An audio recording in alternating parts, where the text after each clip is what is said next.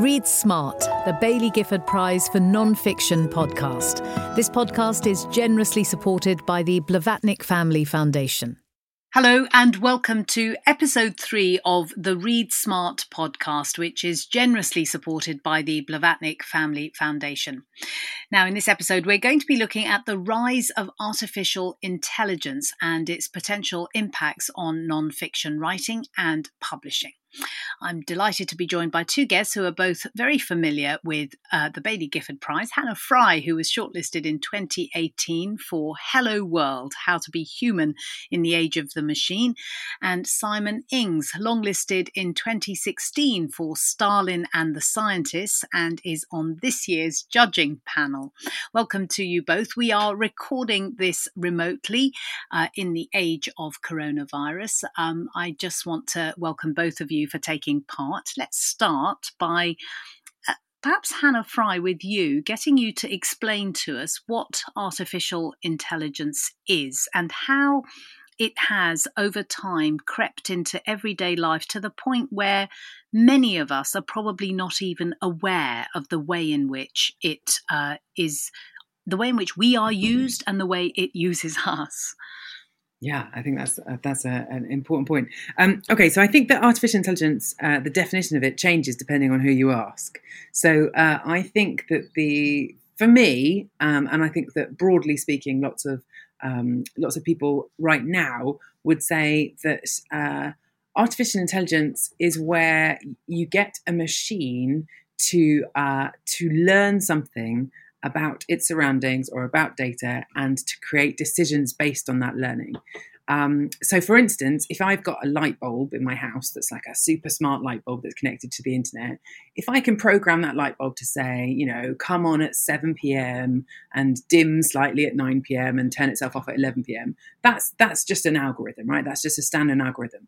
Whereas if that light bulb learns what I like, learns that I tend to come home at 7:15 and I like to have the lights dimmed at around 9 o'clock when I'm doing my reading and that I go to bed at 11.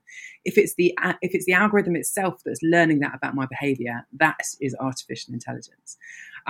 I said that it changes depending on who you ask, because there are some of the much more old school researchers in artificial intelligence, and this is a subject that has been around for a number of decades, who would say that essentially any time that a machine or an entity that is not human, a created entity that's not human, is making a decision, then that counts as an artificially intelligent system. So it's a kind of slightly different definition. But I think broadly speaking, the way that people use the phrase now is to mean something that encapsulates learning within a machine.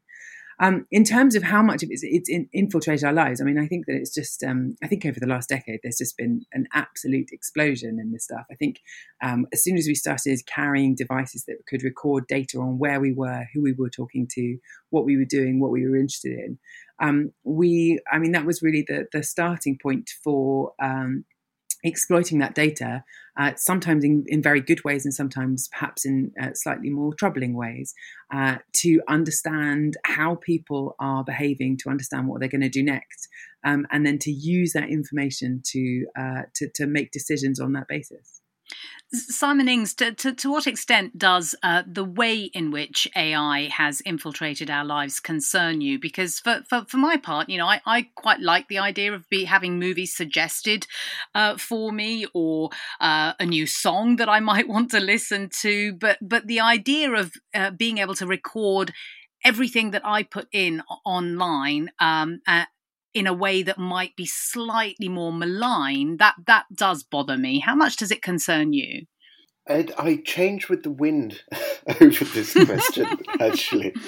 I wake up in the morning thinking, what shall I watch tonight? Or what piece of music shall I listen to? And Spotify makes its suggestions, and I'm extremely comfortable in an environment where I have virtual assistants at my beck and call, making my life even more perfect than it is already. And then I look to developments, particularly in China at the moment with its development of the social credit score, but actually the same technologies are being rolled out here and in the United States and across the Western Hemisphere anyway. And it concerns me that within an environment that becomes conscious of what we are doing and makes judgments about what we are doing, those systems will come and go and be adapted and be useful or not useful. What matters is the fact that we know that we're being surveilled means that we start to self-police. So I'm more worried, I suppose, about the human behaviours around the idea of artificial intelligence than I'm worried about the machines themselves. Hannah Fry, does that resonate with you too? Yeah, I think so. I think that the key point that Simon picked up on there is about when decisions are made about us or on our behalves based on what's what our data has said. So the social credit score, for example, in China is that everything you do online, right? Like if you're playing games online for 10 hours. That might indicate what kind of a citizen you are, or the things that you're buying. If you're buying nappies, that might indicate that you're a parent and therefore responsible. Whereas if you're jaywalking, perhaps when you go out, that might give you a slightly more negative score. And I think that we have to be sensible about what happens in Western democracies, because as Simon mentioned, this is not completely alien. We have credit scoring systems too, right? You can be denied a mortgage because of something that happened that you're not even really totally sure of. There's not complete transparency about either. The thing that really starts to worry me, that starts to trouble me about this, is what those scores are then used for. So in China, for instance, these scores are then used to decide what visas you might be entitled to. There is, I believe, some talk about a particular lane at the airport that you can use. Presumably when flights are back up and running, but a particular lane at the airport that you can use if you're a particularly good citizen. And it's all very, very Black Mirror, very kind of Charlie Brooker. And that, I think, is where things start to trouble me, because the thing about these systems is that as impressive as they appear on the surface, as brilliantly slick and sophisticated they might look, they are also always capable of making mistakes. And I think that when you start to put flawed machines in positions of power without thinking very carefully about what happens when something goes wrong, I think that really is a recipe for disaster. So, for example, in the current climate in which we are all trying to get used to, the idea of a health app which is going to help the societies all over the world get back to some semblance of what they were like before the coronavirus, that there are many people, for example, the app is up and running in Australia. There are many people who are arguing, including scientists, saying that I don't want to sign up to this app because the data that is being asked of me, there are not enough guarantees that that data will be secure. So even in the context of health, that's something that feels as though it is potentially designed to control us. Simon Ings, that does seem to be the kind of the crux of that relationship between the use of our data and our trust in who is using it. I think that some of the more radical boosterish statements that have been made over the last few years about how we have to redefine or even abandon old notions of privacy are, alas, accurate and true and inevitable. Were I to take your mobile phone and look at the apps on your smartphone, and were I to take a dozen people and look at the apps and how they are arranged on the screens of their smartphones, you could anonymize the data of who owned which particular smartphone, and quite simply, with a piece of paper, with a dozen people, I could work out whose phone belongs to which individual. In the same way, even when you anonymize medical data, because there are sufficient dimensions of data in the data set, it would be relatively easy, given access to all the data, to zone in on one individual, to spot that one individual that had that one unique pattern of data. The old notion that we can take data and anonymize it and maintain our privacy is blown now, because as the health app is a very good example of this, you can gain so much more information the more dimensions of information you're given. You can get so much more insight into a problem the more dimensions of information you are given. So we will be abandoning certain aspects of our privacy in order to gain the benefits of, for example, the health app. And I think we have to be both calm and perspicacious around every instantiation of this problem. And of course, now there are artificially intelligent systems assisting you to maintain your privacy. These apps do exist and they are rolling out now. So we're entering a very peculiar environment, and it's quite hard not to become quite reactive and quite Luddite about this technology. And indeed, Luddism is an option for a while. It will still be possible to turn these machines off, but it's becoming increasingly difficult. That's interesting that you think there is still space to reject this kind of technology. Hannah Fry, how prevalent is it that people, I work with a couple of very young producers who have only really known computers and technology, they're in their 20s, right? So that's all they know. And one said to me the other day, I never ever accept cookies on a website. I don't want anyone to know who I am, how I'm using the internet, and he has done everything he can to resist inputting data about himself. I wonder how prevalent that is as an attitude. Yeah, I kind of agree, right? The extraordinary efforts that you need to go to remain untracked are actually, they're really difficult. I once, when I was researching for my book, I went to something called a crypto party, which sounds a lot more fun than it is. You've got these images in your mind, but throw them all away, because it's essentially a group of people who will tell you how to remain anonymous online. And the lengths that they go to are absolutely extraordinary. So, okay, obviously things like having ad blockers and rejecting cookies and all of the things that, us mere mortals might do. But even things like, using the dark web to communicate. There is even one person who was advocating having an entire operating system, like a whole computer, hidden within a USB drive that you plug into your machine. You boot up from nothing. You create a whole brand new, fresh operating system, do whatever you want to do. And then as you pull the USB away, everything disappears. And I couldn't help but think, in that situation, I just couldn't help but think, these are extraordinary lengths to go to. And I couldn't help but look around me at the other people who are at this crypto party and think, what is it that you all have to hide? What is it that you're so afraid of?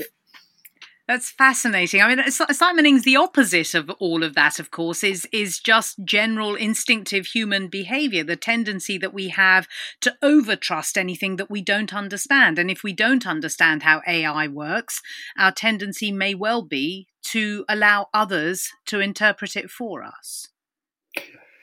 Well, this goes back to the very heart of the vocabulary that we use around artificial intelligence. I'm thinking of the paper written by Vernor Vinge, a science fiction writer, in 1993.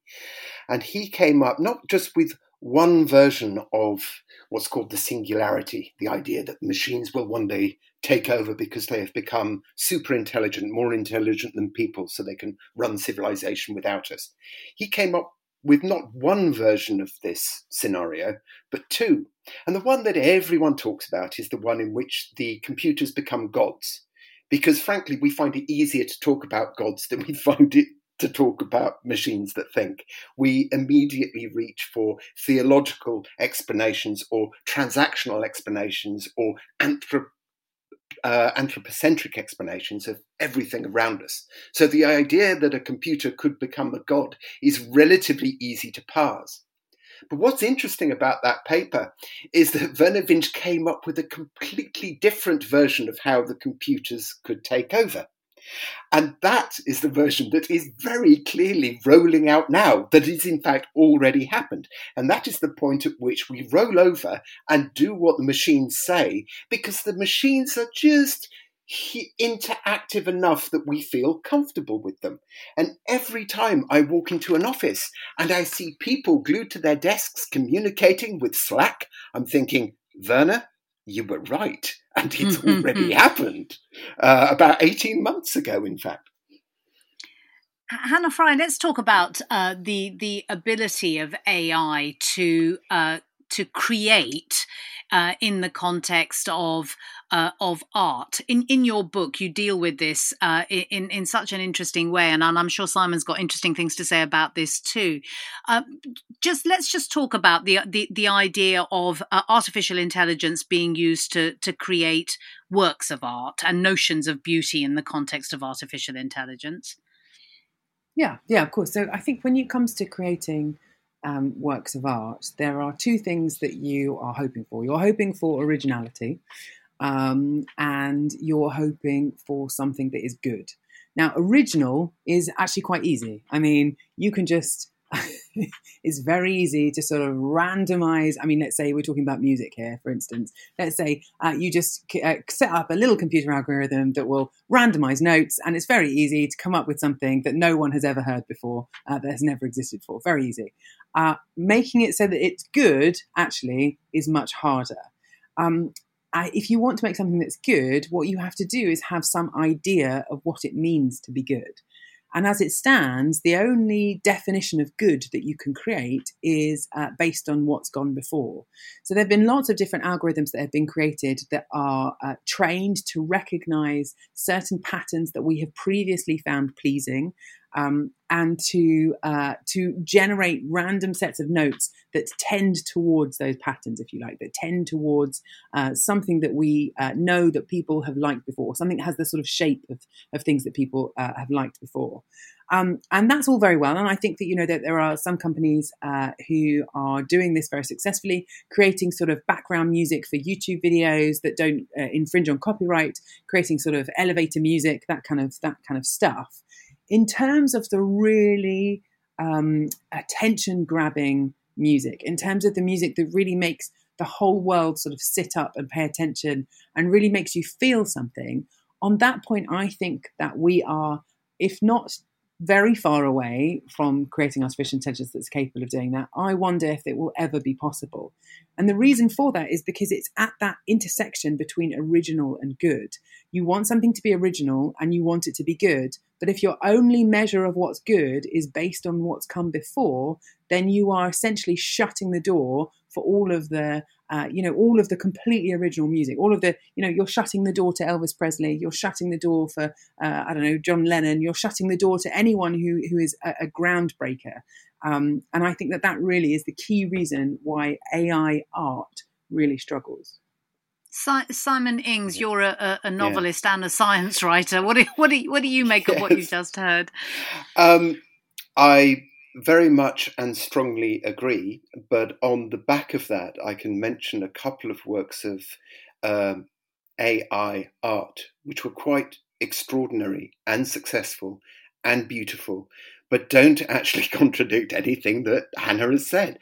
And the one that springs immediately to mind was an exhibition at the Serpentine, I think a couple of years ago now, by Pierre Huyghe.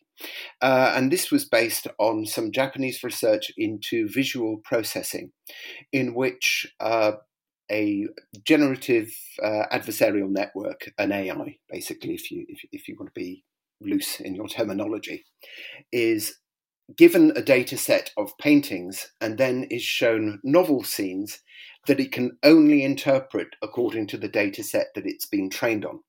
So there were several digital canvases in the exhibition, and each digital canvases would be struggling to interpret an unfamiliar image in a way that would fit its data set.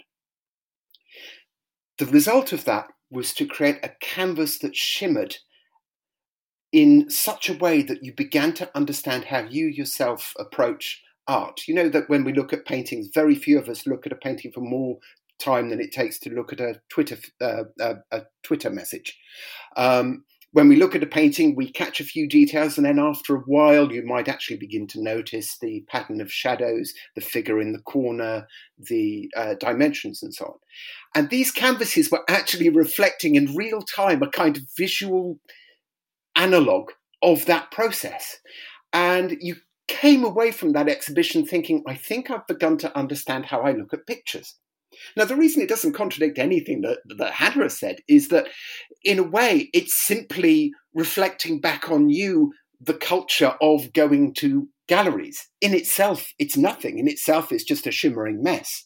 It's only because you've got that huge culture at your back that you begin to interpret this material in valid and exciting ways. I think intelligence is a terribly sticky word when we talk about AI. And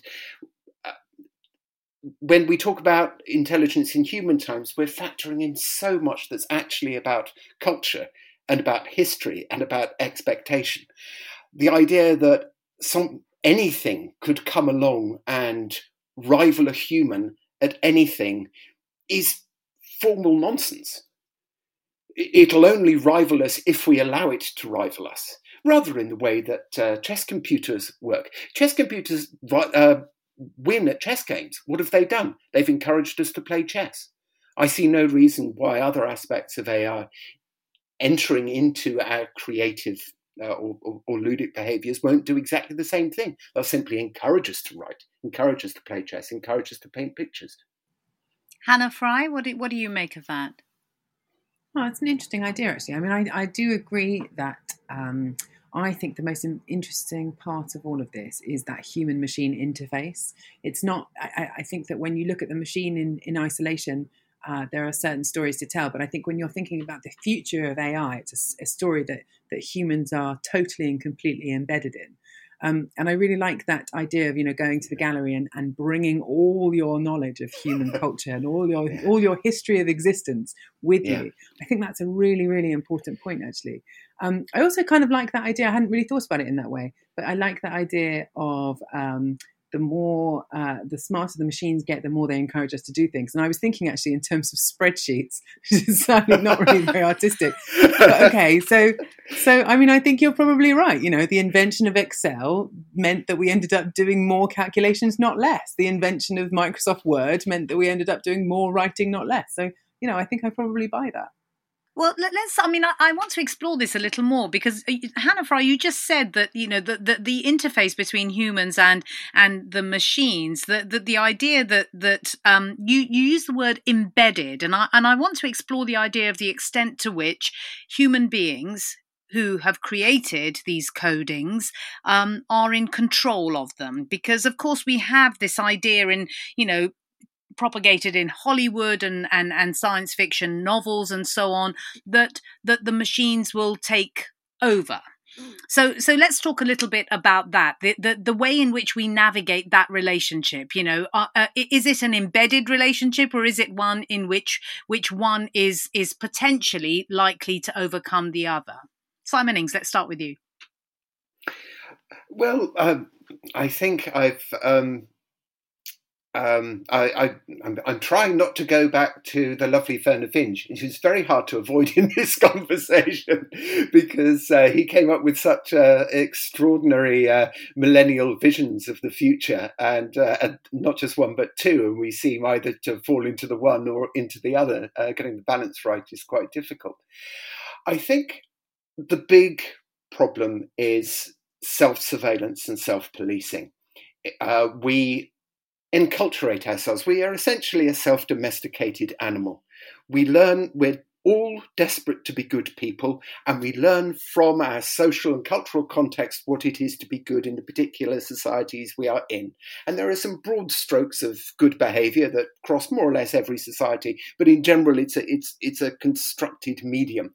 The moment you introduce a machine that cannot imagine the future, then you've got a bit of a problem, because you're essentially freezing your social, cultural, political setup and keeping it as that same thing into the future. And I think that's a serious problem. So much of talk about artificial intelligence says that it's preparing us for the future.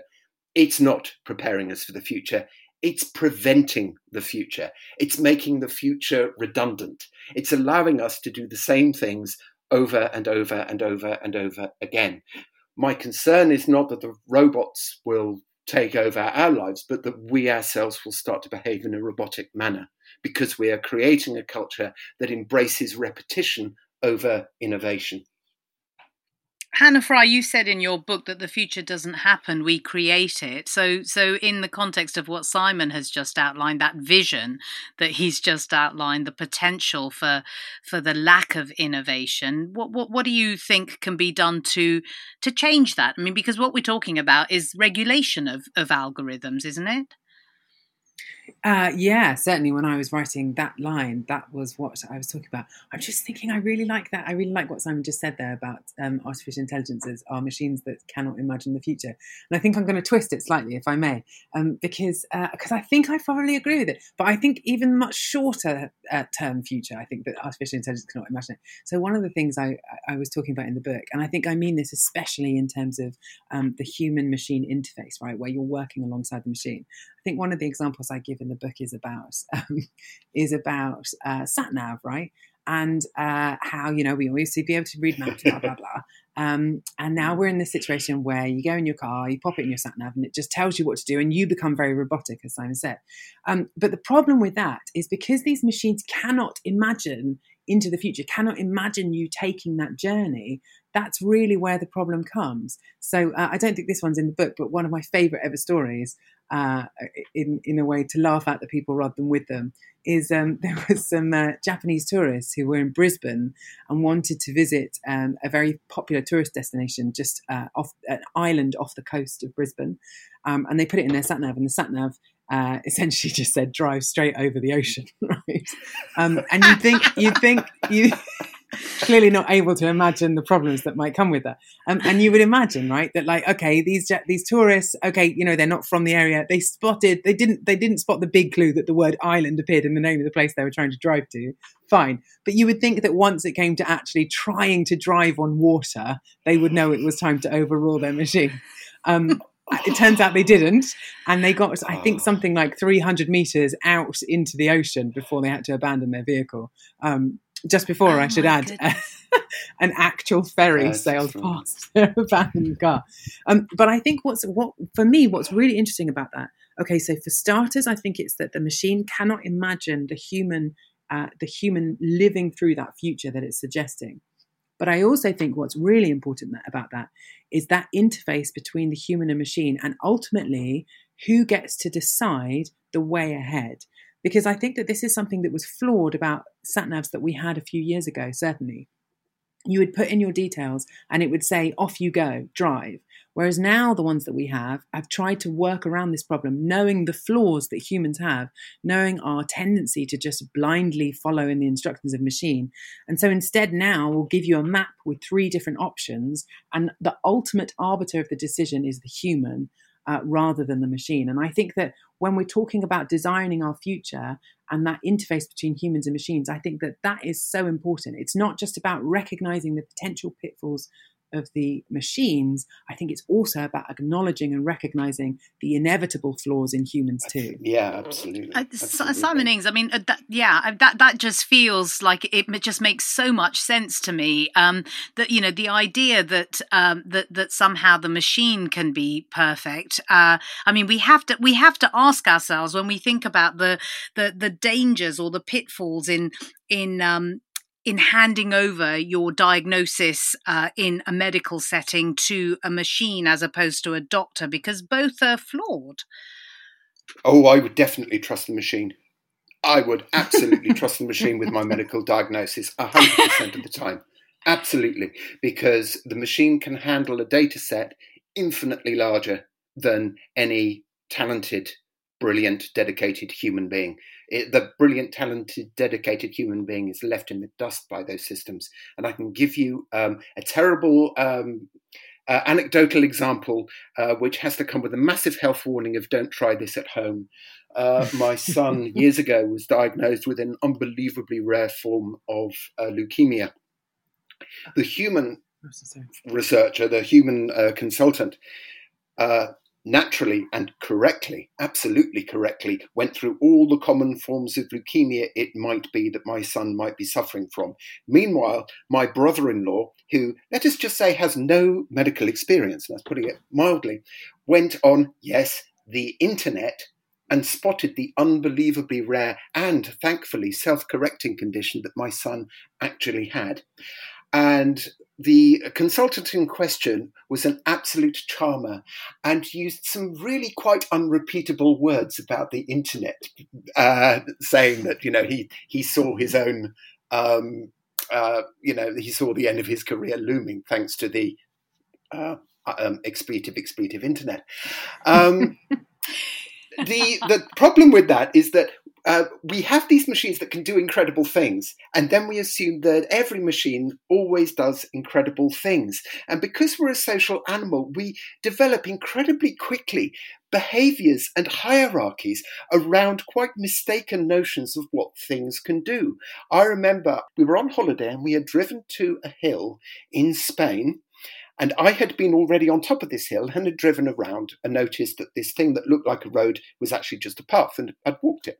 Okay, that's, whatever. We go for a meal in the restaurant and we start to drive away, and the sat-nav tells me to drive down this road that's not actually a road, that is a footpath. And the same brother-in-law says, I'm divorced, by the way, the same brother-in-law says, let's go down this road. And I say, no, it's a footpath. And he says, no, but the sat-nav says it's a road. And I say, yeah, I know, but I've walked it. It's a footpath. And he proceeds to argue with me. And we end up shouting because the sat-nav says it's a road. And you think this is not the machine's fault. But if we insane monkeys are going to agitate and create hierarchies out of how much we trust our systems, we're lost. We're really, really lost and in dreadful trouble. One of the things that computer systems can do is to de-skill you. People used to be able to reverse park with relative ease. Then some bright spark decided to put a camera in the back of your vehicle to help you reverse park. Now, nobody can reverse park. And that's because we're very, very good at establishing temporary, or even indeed permanent hierarchies between each other. But thinking is unbelievably expensive, and we will do everything in our power not to think. If I were to give you a tray of coloured shapes and ask you and hand you a tray in which those pieces were disorganised and ask you to arrange them, you would look from tray to tray, matching first position, then shape, then colour, because it is cheaper to move your eyes from one place to another than to remember three things at once. Thinking is really quite painful for any biological system. It's unbelievably expensive, which is why we love our machines. The problem is that we love them so much, we actually don't think about what they can really do. Hannah Fry, the last word to you. I mean, I'm assuming that your view would be that the perfect combination is the human and the AI machine working together. Yeah. I mean, I do think that. I think because while I absolutely agree with everything that Simon just said there about the machines being able to handle data sets better. I mean, there was an incredible paper out last week about the Google Health, the DeepMind team, and UCL and Moorfield's team. The AI that they've just constructed, it can not only diagnose the potential diseases that are in your eye right now. It's already surpassed doctors at being able to look at those photographs at the back of your eye and make a diagnosis. It can also project forwards for 6 months of the progression of those diseases in your eye to see who really urgently needs help. Right? I mean, this stuff is really amazing. It's really impressive. I think the only thing I would say is that even so, I'm still not of the camp of let's just sign over to the machines. Because, I mean, of the points that we've already raised here, I think that there are subtle issues with this that aren't always necessarily completely apparent. So if I just give you the example of diagnosis of breast cancer, for instance. So the machines that we have now are, as we've all heard in the news and so on, are incredibly good at picking up on even the tiniest hint of cancerous cells within your tissue. And they're really amazing at that, the thing is that something like cancer, particularly breast cancer, it's actually not a binary problem. So sure, you have no cancerous cells whatsoever, perfectly normal tissue. And at the other end of the spectrum, you've got horribly nasty, dangerous cancer that definitely needs to be removed. But there is actually an entire spectrum sitting in between. Often, actually, people can have cancerous cells in their body that the body just deals with itself naturally, that doesn't need to be addressed. It's very difficult to know which way it's going to go when you spot them. But actually, often people have cancers that end up not being something you need to worry about. So let's imagine in a thought experiment, we have this incredibly amazing diagnostic machine, and we decide to scan every single woman in the entire country and to assess all of their tissue. We would find an enormous number of women with cancerous cells within their body. The question is then, okay, now what do you do? Because all of these women, some of them, the cancer will go on to be a problem. Many of them, it won't.